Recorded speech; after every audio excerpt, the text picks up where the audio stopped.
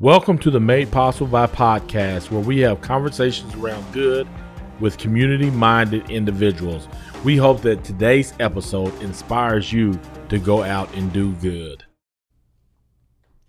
Hello, everyone, and thank you again for joining us for another conversation around good.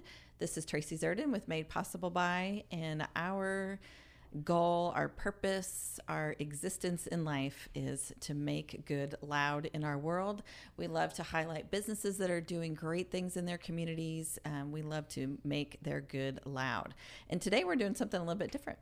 Usually, like I said, we talk to businesses. Today we're talking to an individual. You're our first one-on-one guy, Corey. I'm honored by that. You should be, because you're a rare individual. We're going to focus on what this is Corey White. I'm sorry, I'll give you more backup on Corey. But Corey does a lot of things on his own. He doesn't need to be a part of a company to be doing good things. He just finds good things and makes it happen on his own. So let me tell you a little bit about Corey White. Corey and I actually met because we went to the same university, not at the same time. He's quite a bit younger than me. But I had my CU Colorado hat on, and that's a rare thing in Oklahoma. Yeah, the first time we met, I was like, who's wearing my colors? Wait a minute. CU hat in Oklahoma, in Sooner Country, the Buffaloes in Sooner Country. That's right, go Buffs. So Corey is a graduate of the University of Colorado. He was a journalist in Wyoming. I want to hear more about that. Currently, he's a partner and senior vice president at Future Point of View. There, he is tasked with helping leaders look into the future and anticipate how technology will impact their organizations and themselves, which that's kind of a scary thing. I always think, is it Skytech in Terminator? The Terminator. That's escaping me too. But is it Skytech? I don't know. That might be the wrong word. But the system there. Yeah. Yes. Terminator. Cyber. It's something. I don't know. We're not quite there yet. Not quite there, yes. So Corey often speaks to audiences around the topics of say it right. Algorithmic bias. There you go. I can't even do that. Online extremism, data privacy, cybersecurity awareness, and partnering in the digital parenting in the digital age. That's a scary topic right there. Yeah. That's a really scary topic. It's an important one, though. It is very important. Corey has been tapped to speak at TEDx. He's a great speaker. He's also he's my speaking coach. So if you need to go do some public speaking, he's a good guy to talk to. So let me tell you a little bit about how Corey gives back into his communities.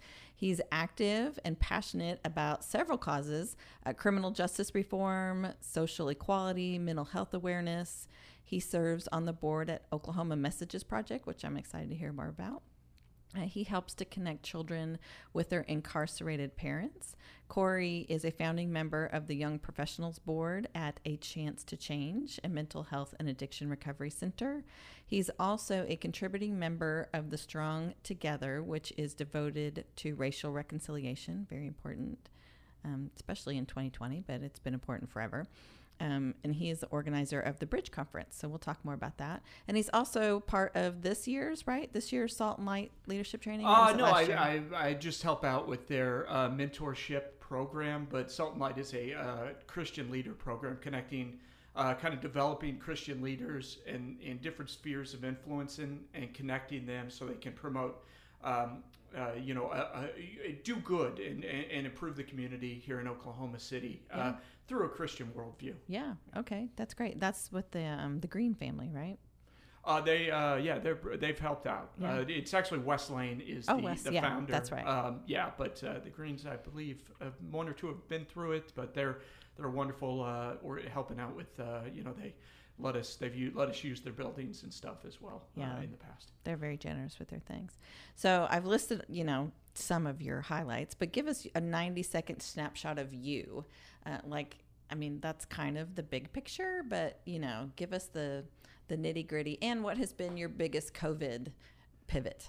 Well, my biggest COVID pivot, I haven't had a ton. I guess I'll start with that. I've been very blessed in that I haven't had a lot of issues with COVID. My work, I haven't had to we were pretty much working remotely was pretty easy for us because if I have a laptop and Wi-Fi, I can work. And, so didn't have really issues with that. My biggest, probably, I call it despair of COVID was having TEDx canceled, in April. So, in the scheme of COVID-related despairs, that's pretty minor. Yeah. But I would say my COVID pivot was that I got puppies. I was just going to say, you got some COVID pets. Yeah, like a lot of people. Multiples. I ended up getting COVID pets. I'm a single guy, so I've got 2 dachshund mixes, which have really changed, at least made my life a little. I went from zero responsibility outside of work to a fair amount of responsibility. Why anybody would add more responsibility in their life is beyond me. But you have to keep other things alive now. Yeah, which is not my strong suit. They're alive so far. No, they're still living. There Yeah, I'm kidding. Well, my 90-second story is I grew up in Colorado, South Denver, went to Cherry Creek High School, and as you said, kind of an affluent suburb of Denver. And I went to Colorado Boulder, studied journalism there. Yep, it was CU Buffalo, shoulder to shoulder.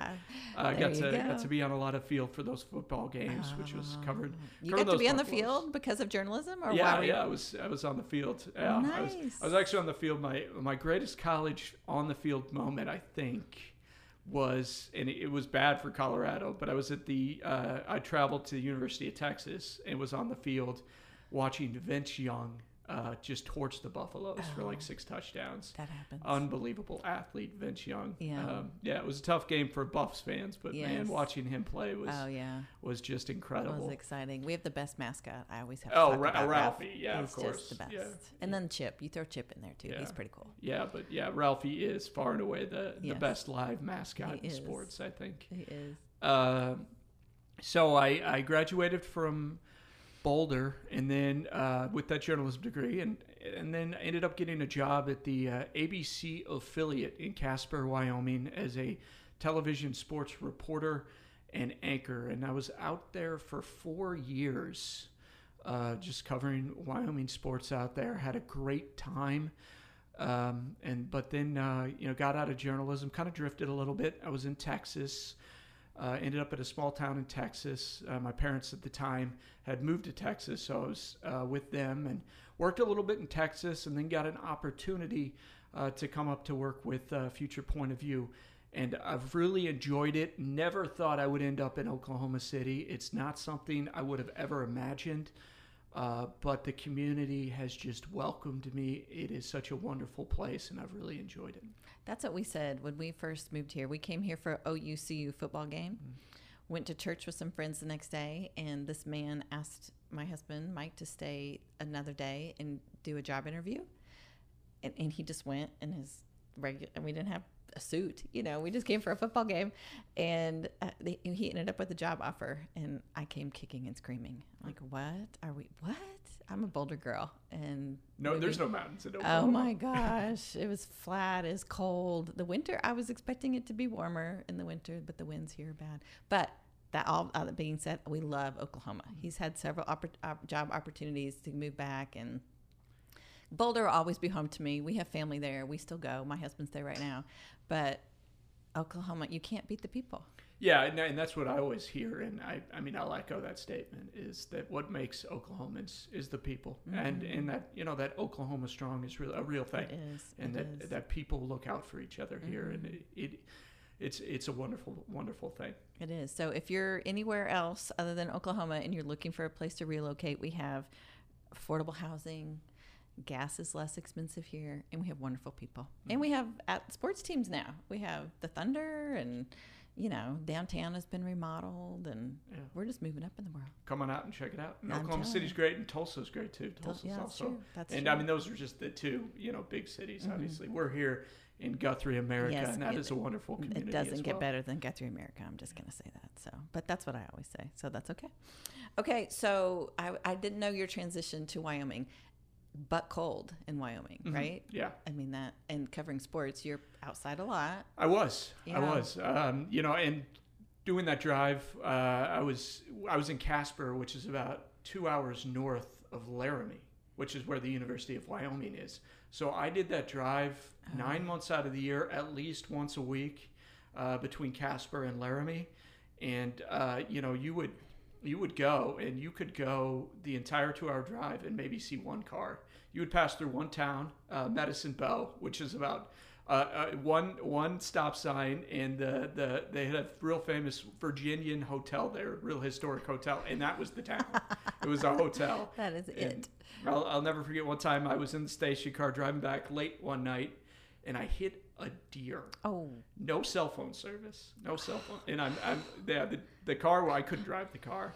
And in rolls Justin Johnson, who is a real famous rodeo guy. He and his family, and they pick me up. And Justin drops his family off at their ranch a half hour outside of Casper, then drives me into Casper. And even beforehand, put the deer out of his misery as well, because this is a true cowboy who knows about those things. Mm-hmm. And so Casper, much like Oklahoma, was very in that way of people looking out for each other. Wonderful people, down to earth. Mm-hmm. And I did get to do a lot of rodeo coverage, which was kind of fun as well. Yeah, that's a different kind. When you think of a sports reporter, you don't necessarily think rodeo coverage, So, but in Wyoming, you're gonna, especially Casper. And you would cover these guys, and then like a month later, they would be on ESPN and the NFR. At the time, the NFR was on ESPN, and it was kind of wild. And these are guys from like small towns in Wyoming, and you know them, and they're ending up the world peak of rodeo, which is kind of neat, because you don't really get that unless you're you cover the Dallas Cowboys or you're in a major market. Yeah. And Casper was market, I think 198 of like 213 in the country. It was definitely one of the smaller television markets in the country. Okay, so you cut your teeth in Wyoming, and then you ended up in Texas. So you just kind of have your fill of journalism and just wanted to try something different. It honestly was just. It's a tough industry, changing industry, and I think I got burnt out from it, which you really have to have a passion to do it. And I still have friends who do it, and you just have to be so passionate about it. It needs to become your life. You think about it. I went from Colorado to, they dive bomb you into a place you don't know anybody, and you're 20, 21 years old. You're a young person. You're going to make mistakes. You're going to do those things because you're young. But you're also, you're in the community, and you're on TV, and they're working you really hard, and you're not making. To be completely frank, you're not. You're really not making very much money, and so it's a tough industry. But the people who are doing it, I have the utmost respect for. Mm-hmm. It is so necessary. Local journalism right now, we need it more than ever. When you look at people getting their news from their Facebook friends, it is so critical for us to have good local journalism right now. And I wish we would make more of an investment in making sure that communities in this country have good local journalism. I'm telling you, our local guy here in Guthrie, I tell him all the time, I trust you. Yeah. So I need to know that you're doing the work. Yeah, and we should. He deserves. I mean, and I don't know what he deserves to have that backup. Yeah. That to be able to afford to be able to do that work. Yeah. And not starve. And not saying I was starving, but I'm saying him. Yeah. And generally, it's harder and harder today to make a living as a local journalist. And that pipeline of working your way up the traditional pipeline. If I go from market 193 to market 100 to 65 to 4 to 3 is just it's eroding at this point. And so but we need it, and we need journalists who are going to stay. That's what local, and that's where that market jump is. You have to jump to make it. We need people local journalists who get into a community and stay 20, 30 years and make those connections and make those, build up those sources and build up that trust that you talked about with the community, that when they break a story that, there's a local politician who's swindling money and that local politician yells fake news, that journalist could say, no, here's what I know, Here it is. and people will trust that part. I mean, we need it is the fourth rail of democracy, and so we need it. Look at you. I like it. I love it. You're passionate about that. Yeah, I know. I think journalism, I really am at this point, is of good local journalism. Nice. Yeah. Nice. Okay, so we're rooting for you, all you local journalists out there. Yeah. Corey's your advocate for sure. So tell us about, you do lots of things. I've mainly heard from you about Messages Project. So why don't you tell us a little bit about that? I think it's a really cool thing. I got to go to one of the events that you hosted and hear more about it. And it's unique because I don't think people even really necessarily think of this issue as even being an issue because they don't know it's an issue. Mm-hmm. Yeah. Well, the Oklahoma Messages Project is a really unique project. And what it is they go into prisons and they film the prisoners reading to their kids. And then they send this DVD and the book to the kids. So the kids have the DVD of the parents reading to the kids. They get a nice note from the parent. The parent can write a note to their kids, and then they have the book, so they can read alongside the parent as a kid. And when you think of a child, a lot of these children have zero contact with their parents because their parents are incarcerated in a town or in a prison far, far away, and it's too far away for a caregiver who often the caregiver is the grandparent. It's too far for that grandparent to drive the child to see their parents, so they have zero contact with their parent. And so this in many ways is the only way that child has contact with the parent. And children of incarcerated parents, studies have shown, are 6 times more likely to end up in prison than those who do not have incarcerated parents. So this is shown to help break that cycle of incarceration, and it's also shown to increase literacy, boost literacy in kids, and boost happiness and boost those bonds between the children and their parents, and really give parents a sense of the outside world. Give the parents who are incarcerated, and that's something you don't think about, give them hope. And that I still have something to live for when I'm in prison. I can work to get better. I can work to better myself because when I get out, I want to have that relationship with my child. And so all of those things is just so important. And we hear stories of like these kids who go to school and the other kids make fun of them because they're like, oh, your mom and dad, you don't have a mom or you don't have a dad. And these kids can take the DVD to school and pop it in the DVD player and say, that's my mom and that's my dad. And look, they love me. And it's just, it makes such a difference in these kids' lives. That's powerful. I mean, that really is. It's even before COVID, it's hard to visit someone in prison. I mean, there's a lot of loops you have to go through, not just it being far away. It's hard to get an appointment. It's hard to do that. It's hard to make phone calls. And so having that, something that they can read every night. I know at the event, this boy talked about the fact that he would watch it every night. Every night it was his mom reading to him, and it was how he stayed connected with her. But then she said when she was filming it, one, like you said, it gave her hope that she knew she was connecting with her child. So when they got out of jail, she wouldn't be a foreign face, to him. But it also made her feel like a movie star, that she felt valued, she felt important. She's on camera, and it's just people are important. Yeah, I mean, you cannot. We as a society, and it is morally corrupt that we go in and we put these people in prison. We throw away the key, and for nonviolent offenses. So often we put people in prison who don't need to be in prison when they have issues that could be solved in other ways, whether it's through mental health treatment or whether it's through drug and alcohol or addiction treatment. And it would save us money, and it would make their lives better, and it would end this cycle of incarceration. Oklahoma has the highest incarceration in the world. It has higher incarceration rates than third world countries. Yeah. It has the highest female incarceration rate in the country. It is, and that is just, it's a systemic issue of this country. It's not just Oklahoma. we've got a problem here. We need to solve it. Well, I appreciate your heart for that and helping these families stay connected. And is A Chance to Change, is that similar?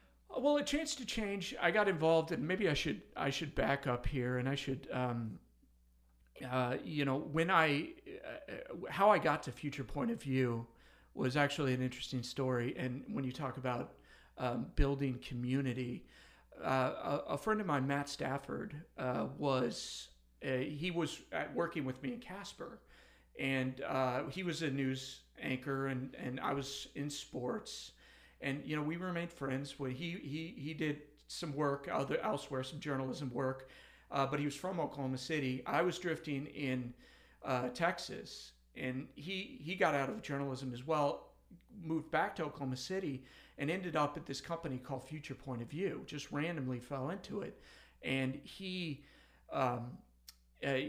told me, he said, it's such a great company to work for. It's such a wonderful place. He knew I was really kind of struggling, trying to find what my next step was going to be. He said, when we get an opening, when we get a chance, we're going to bring you up here because you're going to love this company and you're going to excel at this company. And so they had an opening and they brought me up. And so you talk about the value of community. Matt also started this Young Professionals Board at A Chance to Change, and he brought me on. And, for me, mental health and addiction is important. And we talk about reasons why things are important for me. My mother was a recovering alcoholic. When I was young, she was an alcoholic, but she got sober and spent over the last 25 years of her life sober. And I was able to have a relationship with her because of it. And it just changed her life, going through those steps and working those steps and being able, not only that, but I saw her heart as that, she was, after she got clean and sober, she became a sponsor and an addiction counselor. And so the impact she made on other people's lives, I saw that. And so for me, joining something like A Chance to Change was important because of that. But it's such a great organization as well, in that they go in and they help people, and not just with addiction, but also with mental health and behavioral health issues, and it ties along with, like I said, with things like the Oklahoma Messages Project, in that there are better ways for us to deal with criminal justice. And we need that criminal justice reform. And one way is to work on the way we deal with mental health issues.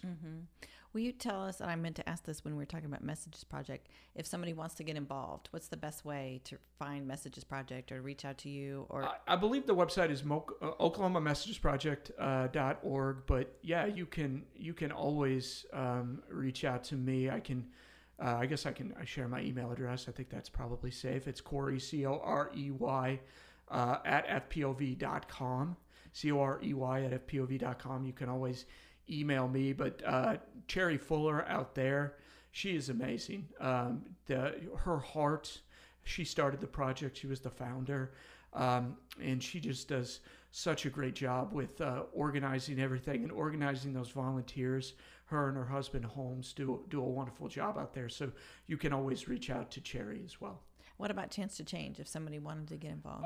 Janina Bella, the Chance to Change, you can just Google it. I don't have the website in front of me. Maybe achancetochange.org, but Janine Bella over there as well. She's the CEO over there, and she does a great job. Okay.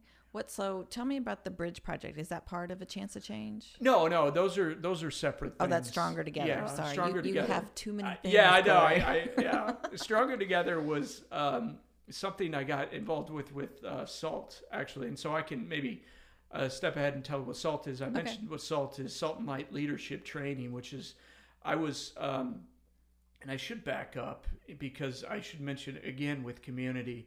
My bosses at Future Point of View are Scott and Annette Klazowski.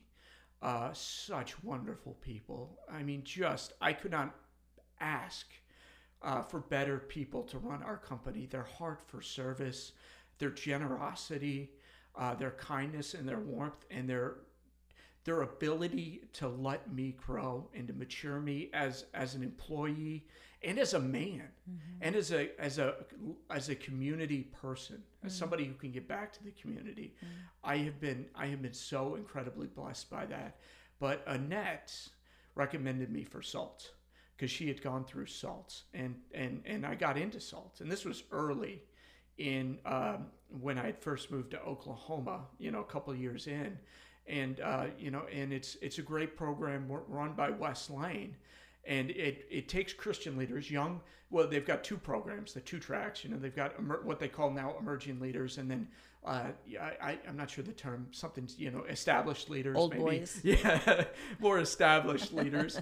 I went through the emerging leaders track. And it's a great opportunity to get people connected, not only to learn what a Christian worldview is, which is so different.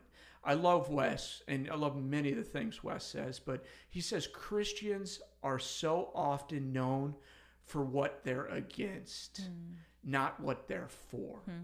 And we as Christians need to tell people what we're for, not what we're against. And I love that, because it just opened to my eyes to what it means to be a follower of Jesus. And going through the program did that. And it also opened me to this world of opportunities. I had an amazing mentor in Chris Brewster, who is the superintendent at Santa Fe South Schools, which is a predominantly Hispanic school district, charter school district in South Oklahoma City. Most of his students are, all of them will be first-generation college students. Most of them are first-generation, high school graduates. Anyway, just getting an opportunity to be mentored by him. But then you get an opportunity to decide, what do you want to get involved in? You can get involved in nothing if you want to get involved in nothing. But I ended up attending the Bridge Conference for the first time, and I was just blown away by Clarence Hill. And what Clarence has done is he has established this conference, and Stronger Together does other things. But this Bridge Conference, its mission is to bring people of different walks of life and put them in a room together, whether it's different races, different political affiliations, different socioeconomic statuses, and put them in a room together and allow them to have civil conversations about what it's like and what their journey has been like. And after attending that first Bridge Conference, I think it was the second Bridge Conference, my first Bridge Conference, I knew I wanted to get involved. And what I've done is just, work on the conference. I've had an opportunity to speak about algorithmic bias, which is an important thing to me in how we can use technology. Technology can cause inequality, but we need to use technology to help increase equality. In many ways, it's the opposite. Sometimes technology can increase inequality. So that's important for me. So I got to talk there, but just getting, to help work with a wonderful team of people to help do the Bridge Conference every year. We had to postpone it this year because of COVID. But Clarence, is still doing things, and we're still growing and helping increase that conversation in such an important, critical conversation right now. How do we connect people in a way that is civil, right? In the age of social media, where we all just want to yell at each other, I like to say that you're never going to change somebody's mind on social media. Social media is a battleground, and you don't change minds on a battleground. You change minds at the dinner table, and that's why we need to bring people to the dinner table. That's profound. Is that you? You just yeah, I think so. Look at you, Corey. Oh my goodness, I'm trying to copyright that. You should write that down. Yeah. We change people's minds at the dinner table. I like that. Yeah. So especially, it's an election year. If I don't know when you're listening to this, but this is 2020 election year. It's probably been the ugliest. That I know of. There might have been some. I don't know. Yeah, of modern history. Yeah, for sure. You can look in there. Yeah, different periods, and we all obviously, we all kind of get a little sense of hyperbole, because we're living through it. But if you look at that first presidential debate, the one, I believe it was in Cleveland, at Cleveland State. Whatever your politics are, I think you had to weep for our democracy when you saw that. And the first vice presidential debate was a little more civilized, actually a lot more civilized. And we were able to have a debate about ideas, and that's what that's what we deserve, is leaders, and we need to ask more from our leaders, and we get the leaders we deserve, and right now, I think in many ways we're getting the leaders we deserve. I think it's very often that I just want them to tell me why I should vote for you. I don't care what you think about this other person. Just tell me what makes you different, and stop focusing on the negative and the finger pointing. But that's what it. Well, we live in a 140 character society right now. It's the soundbite world, and the soundbite world is not new. The difference is how quickly the soundbite spreads, and how quickly the words spread, and how quickly falsehoods spread today. And we don't debate ideas anymore. We debate, we debate talking points, and we debate polarized ideas, and we're not able to come together. And as a technologist, I recognize a lot of that is social media, and in that these algorithms are designed to essentially they weren't designed in a way that was necessarily designed to be bad, but they were designed in a way to hook us. Yeah. And the way to hook us is to, and unintentionally, I think the designers didn't do this intentionally, but was really to feed us the things that we want to see, right? And what we want to see is the things that we agree with. We want that reinforcement bias. And so these algorithms are reinforcing our bias by feeding us information that says, I'm always right. And the truth is, none of us are always right. No. None of us are always right. But these algorithms are stroking our ego and putting us in an echo chamber. And then it is driving us to polar opposites in this world. And then we're finding communities of people that feel like us. And then we're congregating with those communities. And then when those communities become extreme, that's where you see extreme behavior. Well, I love the concept of the Bridge Project, because now more than ever, we need to spend time with people who don't think like us, don't look like us, don't believe the same ways we do, and find a way, just like you said, talk civilly. I mean, I had a conversation with somebody yesterday on social media about, I don't have to like someone to still love someone. I mean, or to show, and I don't mean love like, come here, give me a hug, let's, whatever, like gushy love, but to still show kindness. But it's hard for me. I mean, it's hard for everybody, but we have to decide to choose that. And I think the Bridge Project is a great way to do that, because you have to see from somebody else's point of view. You have to walk. You are not going to learn anything until you can walk a mile in somebody's shoes, and to understand what they have gone through, right? And you can put people in that room and they can just yell at each other too, but then that's not going to solve anything. But what Clarence is, what I love about Clarence Hill is that he is so measured in the words that he chooses, and the things, how he approaches these things. I tell a story in that when I was pitching the algorithmic bias speech to him that I gave a presentation, I wanted to call it When an Algorithm is Racist. And he looked at me, he goes, I love the idea, Corey, but you cannot use the word racist. It's a trigger word. And it hit me like a light. He is absolutely right, because when you hear the word racist, immediately your guard comes up. You've got your shields up, your armor on, your phasers are set to 10, and you are not going to change somebody's heart, right? You can't, because then their heart is stuck. And that's how it is on social media, right? In a lot of ways, we tend to call each other names, but when you call somebody a name, you can't reach their heart, right? You're not going to reach their heart. The only way you can reach somebody's heart is to sit down with a person and listen. At the dinner table. Exactly. And just listen. Just quiet your mind and shut your mouth and open your ears. I've told my kids, well, I've heard this, everybody's heard this, that you have 2 ears and 1 mouth because you're supposed to listen twice as much. But somebody said recently that you can close your mouth, but you can't close your ears. So we need to keep them open. I mean, you can not listen to somebody, but the visual picture there is, it's hard though, right? Well, we all want to jump in. Yeah. We want to jump into the conversation, and I'm guilty of it too.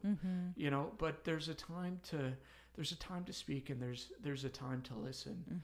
And you have to find that right balance. And I struggle with it too. When I think about social media, I don't engage as much in social media. And does that make me? Should I be engaging more because I'm missing opportunities?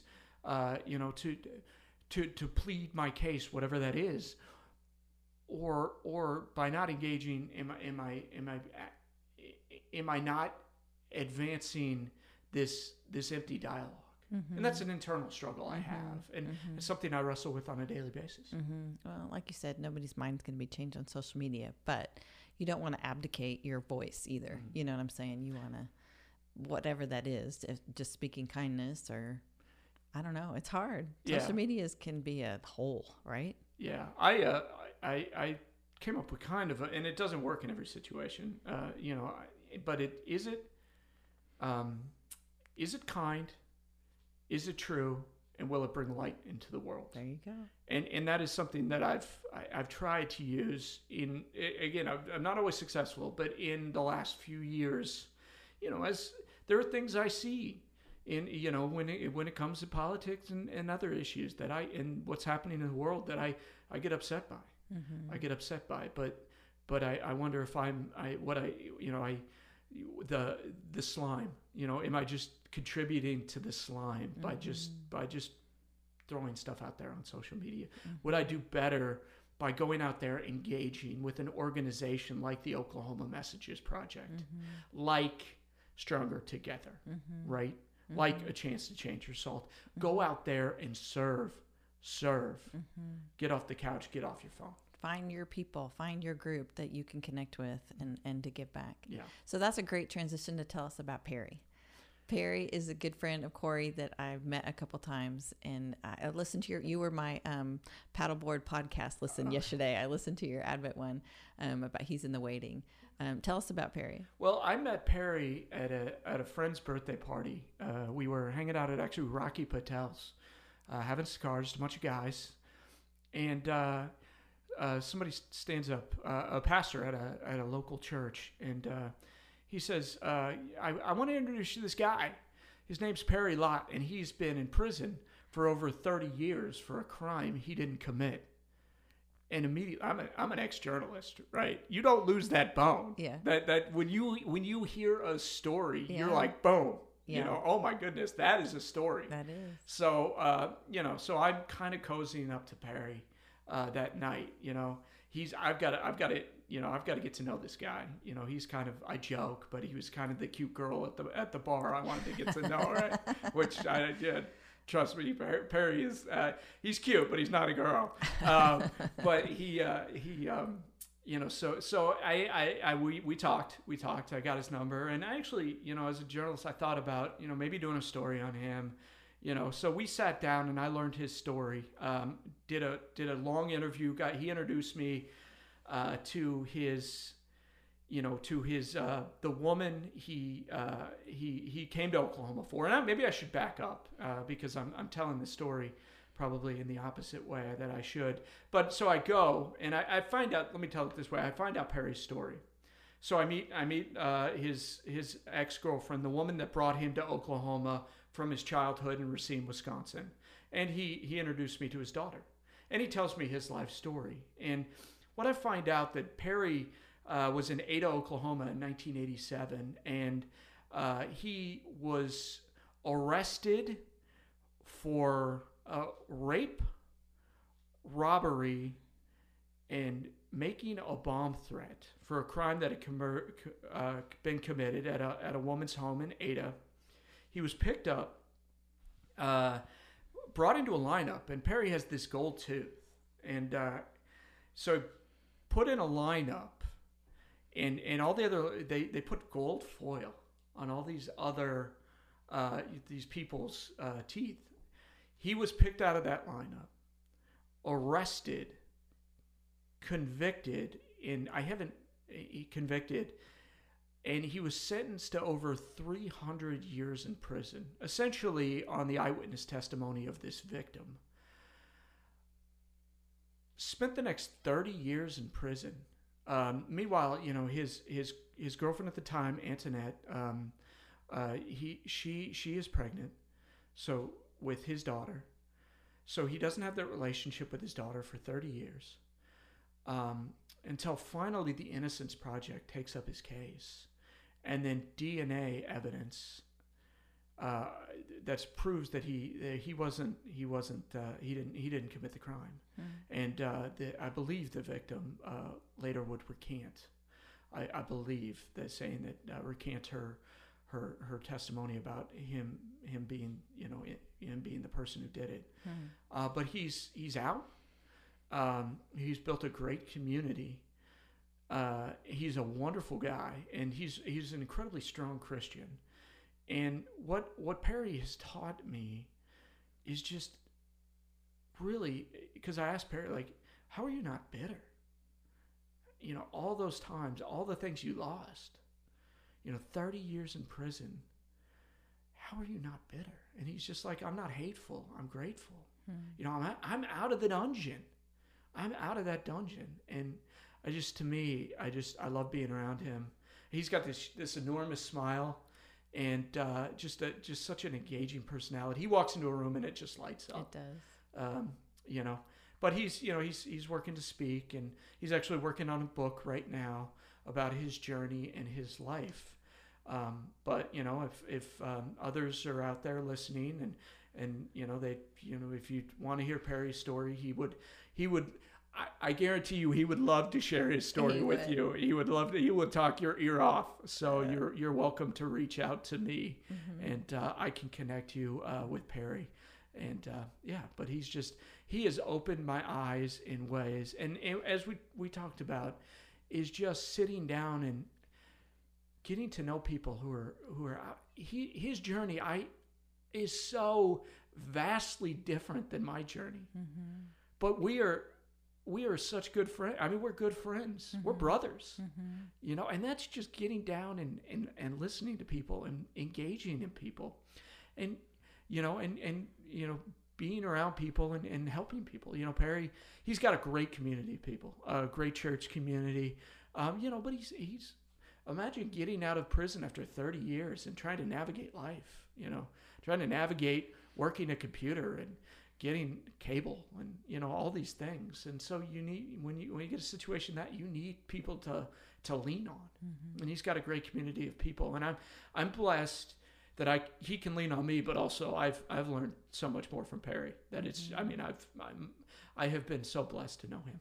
It's such a cool story when you say that he's not bitter, because you would never look at him and assume that he'd spend time in jail at all, let alone 30 years for a crime he didn't commit, because he's just, like you said, he's bright and shiny. Yeah, always just a huge smile on his face. And, he has struggles. He has struggles like all of us. Yeah. But he's dealt with more, and that brings with it a certain amount of baggage. But what he carries it so well. He carries it so well, and he handles it so well. And he's just, I'm grateful to have him in my life. So talk to me about how you define community, because clearly you're not just talking your neighbors. You're not just talking people who look like you or think like you. Your picture is very broad. Tell me about what that looks like for you. Well, community is everything. It is the people you're going to rely on when things get tough. It's the people you celebrate with when things are great. but it's also the people that, that you can call on when you're struggling. So for a lot of people, it's like a church community, or maybe it is a social network, but it is so important because it is your community defines in many ways your opportunities.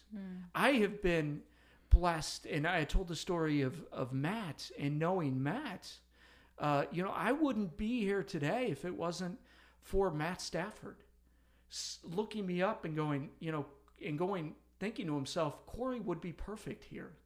I'm going to get Corey up. I owe such a debt of gratitude for this life to Matt, and I owe a debt of gratitude to Annette for inviting me for SALT, and I did Loyal Leadership Oklahoma as well, their training program, which is a great training program as well.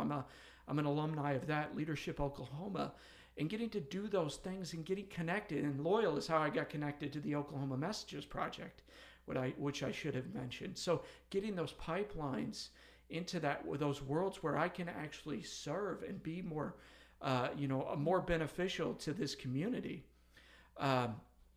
So it is everything. So I think about, I liken it to like, when you think about like a Stanford, right? The value of going to Stanford is not the education.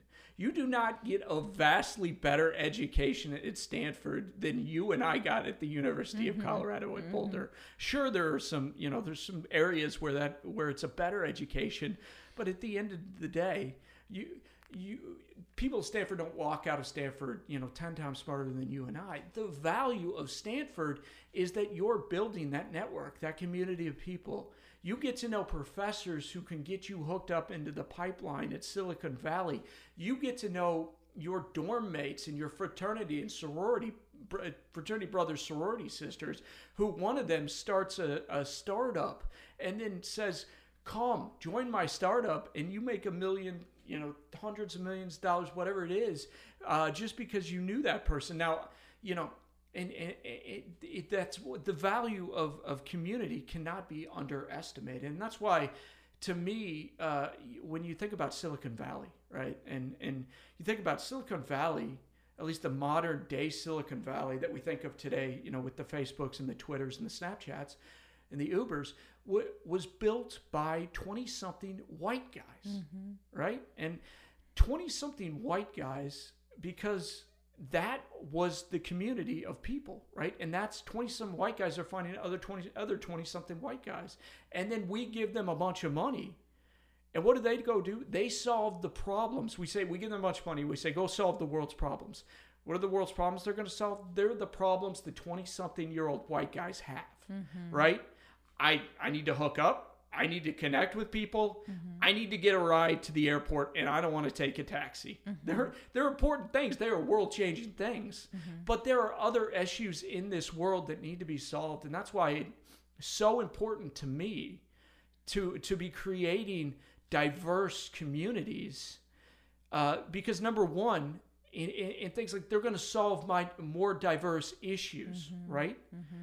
Let's say in a Silicon Valley, if we can, when it comes to things like technology, and I'm a technologist, we need diverse communities building these technologies, right?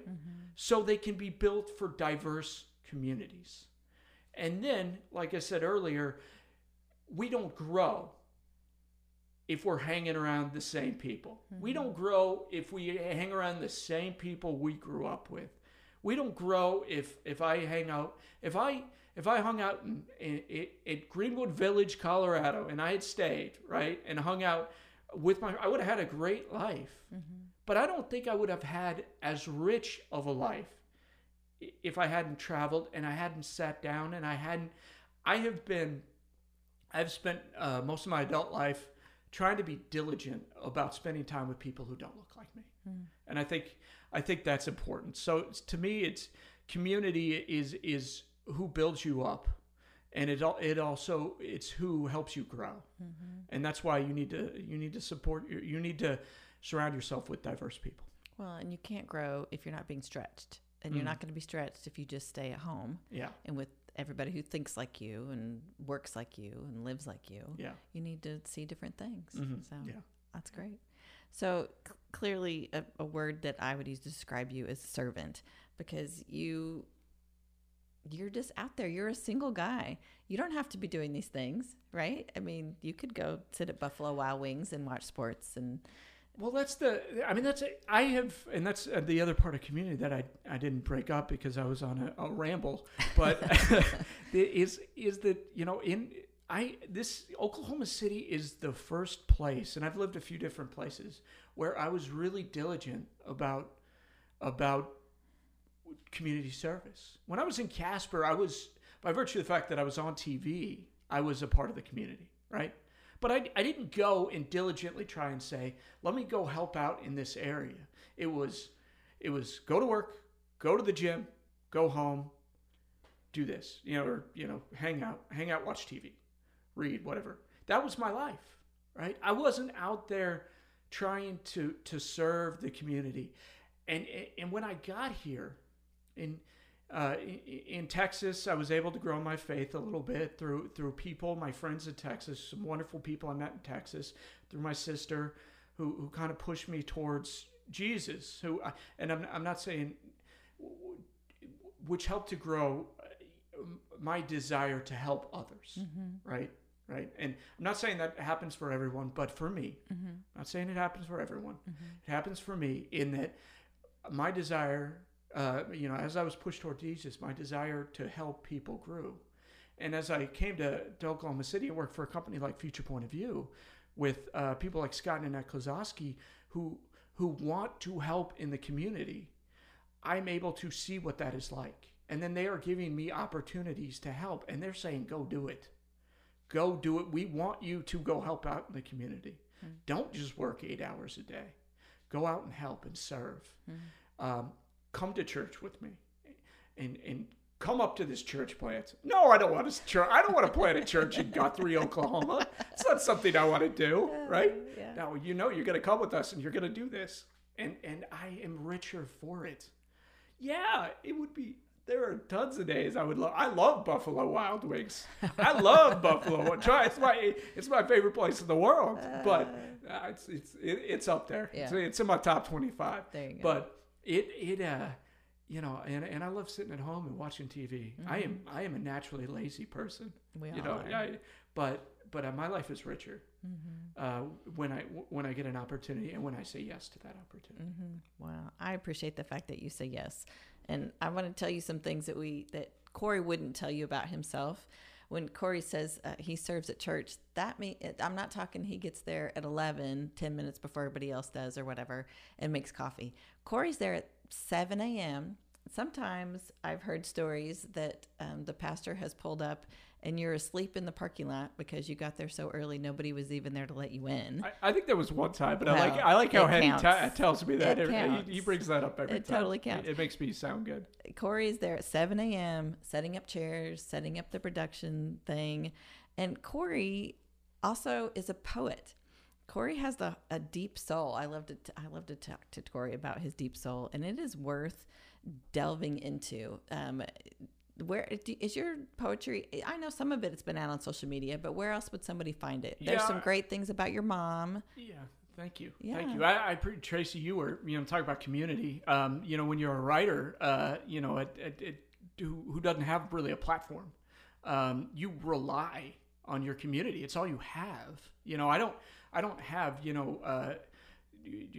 Malcolm Gladwell releases a book. He's got a platform, or I should say, I'm trying to think of, you've got a publisher. Let's say you've got a platform, but when you're self-publishing, you don't have that platform. Yeah. So, when people like you go out and like my posts and support me, that's really the only feedback I get, and the only real, promotion I get is from you all, and that's great. But I just I've had a blog for 5, 6, 7 years. It's at placidpress.com for those who want to check it out. I don't know if I'd advise you go into it. Come on. But no, it's just it's a personal blog. It started from a self-published book I wrote when I was in Texas and trying to find myself, and the book was a drowned in the Amazon book abyss. Okay, you got to But- hold up here. yeah. You wrote a book? Yeah, I didn't even know this. that we won't bring up because I didn't. The book was one of those giant projects that I didn't. I wasn't. Maybe I denigrate myself more than I should in my writing. It's easy to do that. Especially when it comes to like writing, you get so hypercritical. When it comes to creativity, any artist is like that. Probably you hate your output, but it was it was a thriller. It was my attempt at writing a book. There was some themes in it that I'm not really, I don't like. There's some character development today that I'm talking about the bad side of it. It also it was a great project that it helped me grow, and I actually finished it. I mean, finishing a book is an accomplishment in itself. Is. So it's not a story of your life. You wrote a thriller? Yeah. It's a soldier and a serial killer. Nice. So yeah. Okay, I'm gonna go find that. Oh yeah, you probably can. It's out there. I can't remember the last time somebody actually bought a copy, but that led to this blog as a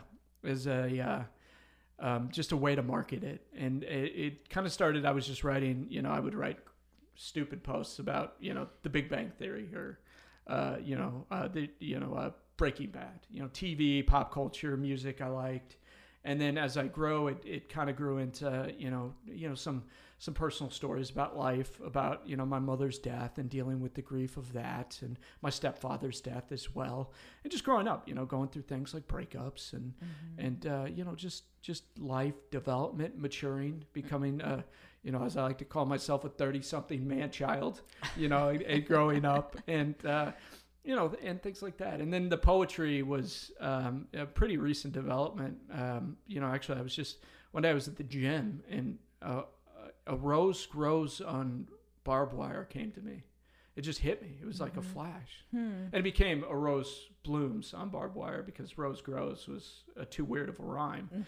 But I think in that time at the gym, I had written the entire poem, which was like in your head. Yeah, well, I had my phone and I was You're writing my phone. Nice. But pretty close. It was one of those like sometimes you just get lucky as a writer, and you just things just. A lot of times you'll just struggle in front of the typewriter or computer, and then sometimes it just flows out of you, and that was one of those where it just flew out. And so I've written a few of poems as well. Sometimes I'll write sparingly. Like I don't think I've written, anything in a couple of months, but I've been doing writing elsewhere for other sources and things like that. But, it's a great outlet and for creativity. When things strike me, I can put it out there. So all your poetry is on your blog? Yeah. Okay. And so if you're out there and you need somebody to help you put some words to some things, Corey could be your guy to do that. I know he's helped some pastors before and helped writing some sermons and writing some different series, and you're good with words. Thank you. You're good with words. Yeah. So this inadvertently turned into a dating profile. So all you single ladies out there. There we go. We've got a single guy, and I like on your podcast you said something about having a great head of hair. You can't see Corey, his picture will be on there, but he does have a great head of hair. So there you go. Dating profile, single guy, loves to serve. I didn't win all the battles, but the hair battle. The hair battle. Yeah, There you go. You got that one. Yeah. I'm hanging on to it. No, it looks great. So what would be your 30-second shout out, motivational statement, call to action? I mean, you've given several about getting out there, but. What I was thinking, I would say that, I would just say, get out there. That would be my shout out, is just get out there and find an organization you're passionate about and give something to it. A lot of people, they can't give time. So organizations need treasure. So give treasure. And a lot of people like me, it can be difficult at times, as a, if you can either give, sometimes some people give time, some people can give treasure. I'm blessed in that I can give time. So I give time. And so if you can't give treasure, give time. Organizations need help in many different avenues.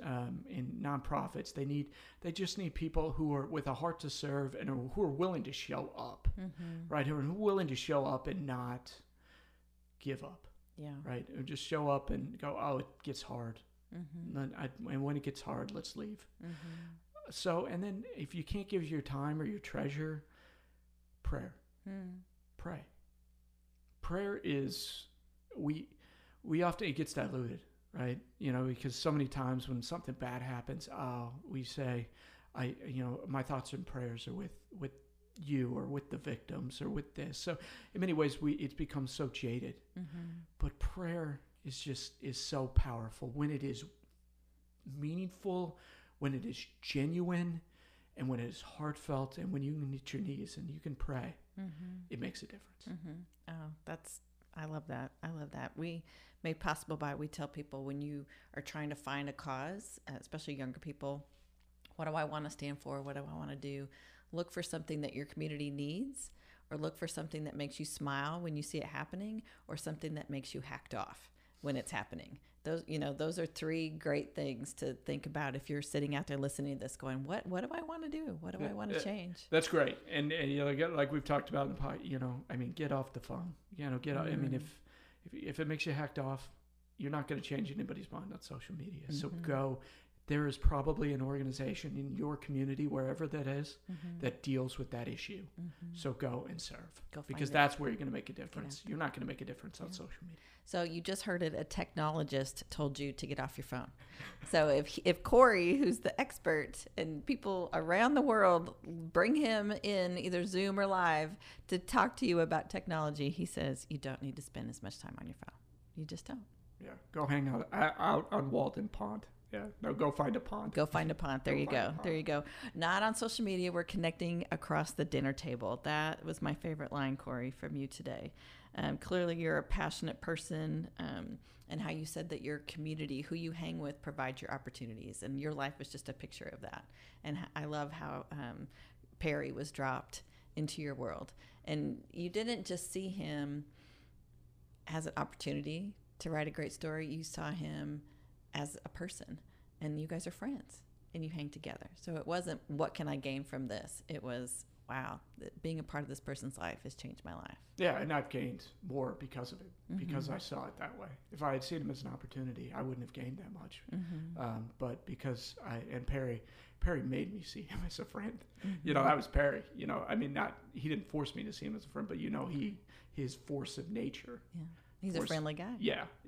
And he has grown me in ways that are unbelievable. Because he has had different experiences. He doesn't look like you, and that's awesome. Well, it all comes back to the servant heart, and clearly you have that. So thank you, Corey. I appreciate you taking the time to be with us today. Thank you for coming from one servant to another. I think I appreciate that. So it means a lot coming from you. Well, thank you. Thank you again for joining us for another conversation around good. Again, this is Tracy Zerden at Made Possible By. We love sharing stories of good. We love hearing about communities and individuals and businesses who are making a difference in their community. So join us next Friday and we'll have another good story for you. Thanks. Thank you for listening in on another conversation around good. Go ahead and hit that subscribe button so we can continue to provide you conversations that are inspirational. The businesses we serve love to give back to their communities with their time, product, and cash. And this is so rewarding for them, but it's not easy. Go to madepossibleby.us to see how we do it.